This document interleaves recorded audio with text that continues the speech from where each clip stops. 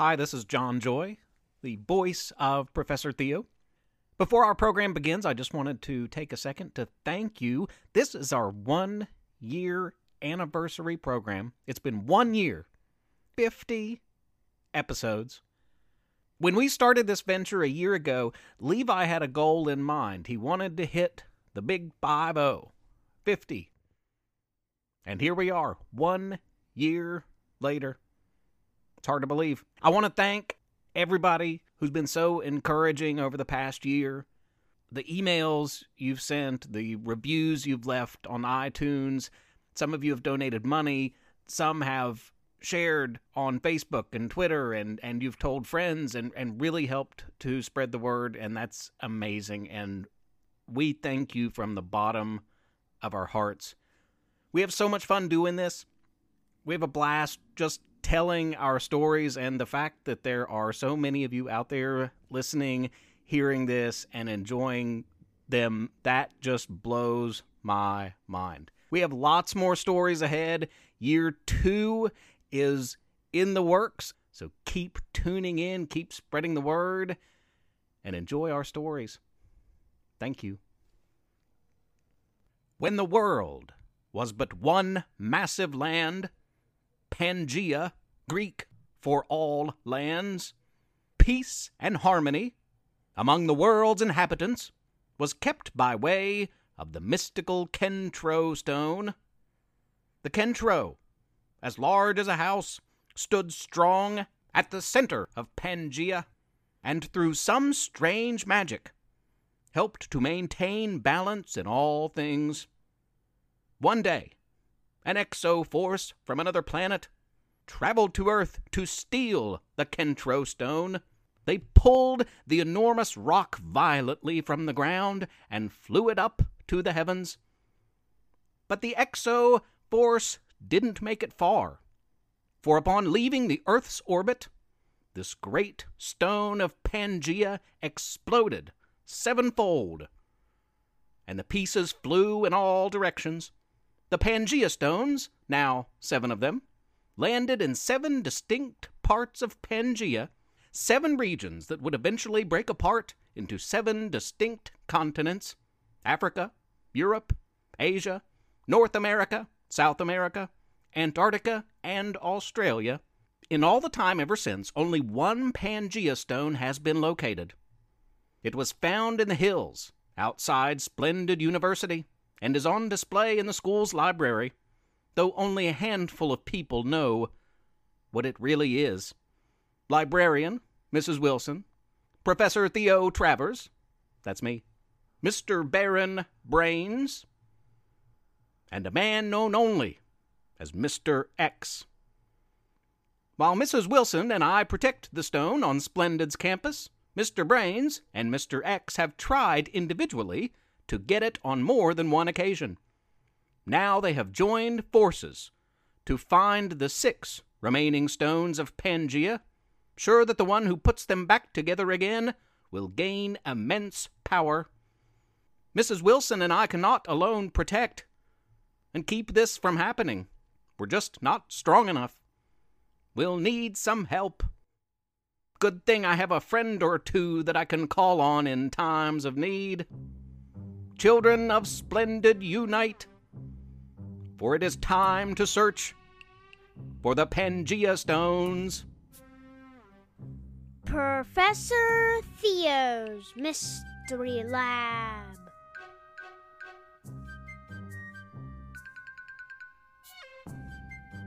I'm Professor Theo. Welcome to the lab. An update coming out of episode 48. The good news is I found Buck Travers and Tracy Thompson, Splendid's famous kid superheroes. The bad news is, well, they may be lost again. It's a long story. Listen close, and all will become too shockingly clear, for their fate is a part of today's Pangea Stone tale. The 7 Stones of Pangea. It was Mrs. Wilson that gave the kid explorers the task of finding the remaining stones. Donnie Davies and Teresa Thomas accepted their mission, but they'd need help. to find the first stone. Where to start? Where to start? If only we could go back in time, like way back in time, and see the stone firsthand, and get an idea of what we're looking for, Teresa wondered. Fortunately, I know a few kids, those time-traveling teens, that invented just such a device, a hopper app that can blast anyone back in time, anywhere, even millions of years in the past. Remember, they twice blasted back all the way to the Jurassic period. And it just so happens that I have much of their time-traveling equipment here in my lab. I called on Ava, Kat, Dana, and Elliot, those time-traveling teens from McFly Middle, and they took hold of our kid explorers and blasted them back in time. They marveled at the Kentro stone that stood strong at the center of Pangea. "Sure would be nice if we could get a bird's-eye view," remarked Donnie. "If only you had," Chris began, "a kid's space force at your disposal," Natalie finished Chris's sentence. "Yeah," Marcia backed up her Kid Space Force companions, as she mostly always does. The Kid Space Force had arrived, cardboard, aluminum foil, and duct tape rocket ships in hand, in flight, and gave Donnie and Teresa the bird's eye view of the Kentro stone, and of all of Pangea, that they had hoped for, by blasting them up high above the clouds. They all crammed into one rocket, and it was quite crowded, 8 people jammed into a vessel that was really built for 3. Those time-traveling teens sped up time so that all involved could see the peaceful Pangea turned on end with the arrival of the Exo-Force, the upending of the Kentro stone, and its explosion into 7 distinct pieces. They watched carefully as much of the larger pieces burned up in the Earth's atmosphere, which would make them much smaller and harder to find eventually. And they watched as the rocks fell back to Earth to see exactly where each piece landed. "See that one?" Teresa lectured the others. "It lands in what will one day become North America, very near splendid West Virginia." Donnie continued, "Yeah, it was discovered by Mrs. Wilson when she was just a little older than us, and it's been on display in the splendid university library for nearly 50 years. How did he know that? Well, I had to give him some background information on what they were in for, didn't I? Luckily, of the 8 on board, time-traveling teen Ava and Kid Space Force cadet Marcia were also experts at geography and were able to jot down likely coordinates of the other stones. Marcia took over. Let's start with that one. It looks like it's in modern-day Barcelona, Spain. Teenage time traveler Elliot, who liked to think he was in charge of the T4 group, though Ava was really their leader, commanded, "Then it's modern-day Barcelona we'll take you to." The team of 8, soon to be 10, arrived in the Spanish city in 2019 in no time at all, thanks to their super cool time-traveling device. They split up into teams of 2, Donnie leading the time travel experts, Teresa commanding the Kid Space Force. They searched far and wide, and it took some time, but they found the stone just off the coast of Barcelona in the middle of the Mediterranean Sea. Barcelona is one of the largest cities along the Mediterranean coast. Did you know that? Getting to the rock was one thing. All of our splendid youth are fine swimmers, but the thing was still quite large. Too heavy for any of our kid explorers or time travelers or astronauts to lift. Great. Now how are we supposed to get that back to Splendid, back to Mrs. Wilson and Professor Theo? Donnie questioned. I know, Ava interrupted. Kat? Dana? Are you thinking what I'm thinking? The girls nodded agreement, while Elliot and Donnie exchanged confused glances. Ava, Kat, and Dana whipped out their phones, opened the time-traveling app, pushed a few buttons, and vanished. Do you know where they went? Donnie asked. Elliot simply shrugged his shoulders. Within seconds, they reappeared with kid superheroes Buck Travers and Tracy Thompson. Buck stepped forward. Heard you might need someone with super speed, Tracy added, and super strength. to haul a giant stone back to West Virginia. Mandy Magic was there too, suddenly. Or I could just make it vanish and reappear back in Splendid. The others all looked at each other in agreement. Buck added, Yeah, your way's probably easier. Tracy! All of a sudden, Tracy Thompson heard a familiar voice.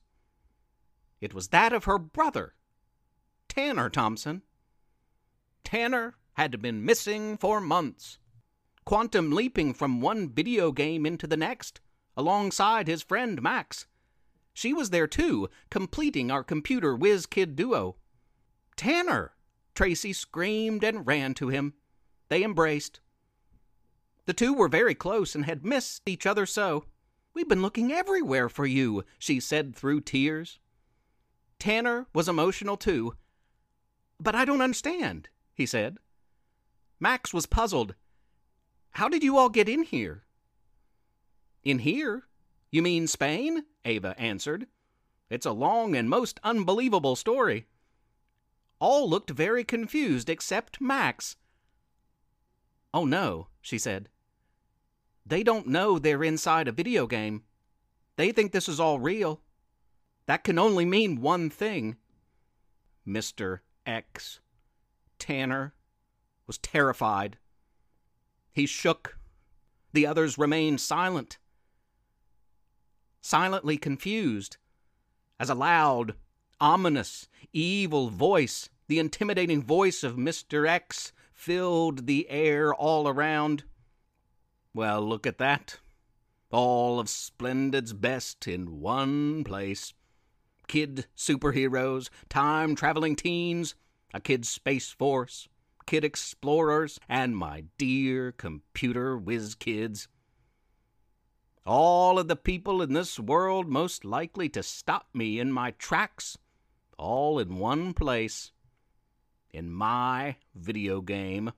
One I developed all by myself. A game I could simply turn off or delete, lose entirely, and you would all simply vanish. And that's just what he did, listeners. Mr. X turned off the game. And all of our heroes, a Splendid, gone. Though I'm not exactly sure where to. But I'm going to find out. And I'm going to bring them home. And I've got Miss Priss, and a teacher that can turn into a lion, a detective dog, some human kid detectives too, and a race car driving cat on my side. I've got a couple keen kid explorers, Tex and Tamra, and the Dark as well, though they are a bit unreachable at this moment. I may even be able to set aside my beef with town dentist Dr. Payne. We're all coming for you, Mr. X. But the rest is a story for a different day. Tune in next week to hear the tale of our splendid youth's heroic escape.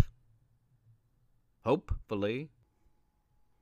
And soon I'll share the tale of Mr. X, his origin story, how he came to be, who, what he is today. October is right around the corner as well, and we're creeping it real all month long, with Halloween trick-or-treat and fall-themed tales. Until then, be good to each other, listeners. Have a wild and wonderful week. Professor Theo's Mystery Lab is written and read by Jonathan Joy. And Levi Joy. I'm Rissy Joy, the proud wife and mother of these two. Please rate and review the podcast on iTunes. Spread the word. Tell a friend. If you don't, Professor Theo might turn you into a tree or a shrub. If he could do that type of thing, I mean. Also, please consider supporting this project by making a small monthly pledge at ProfessorTheo.com.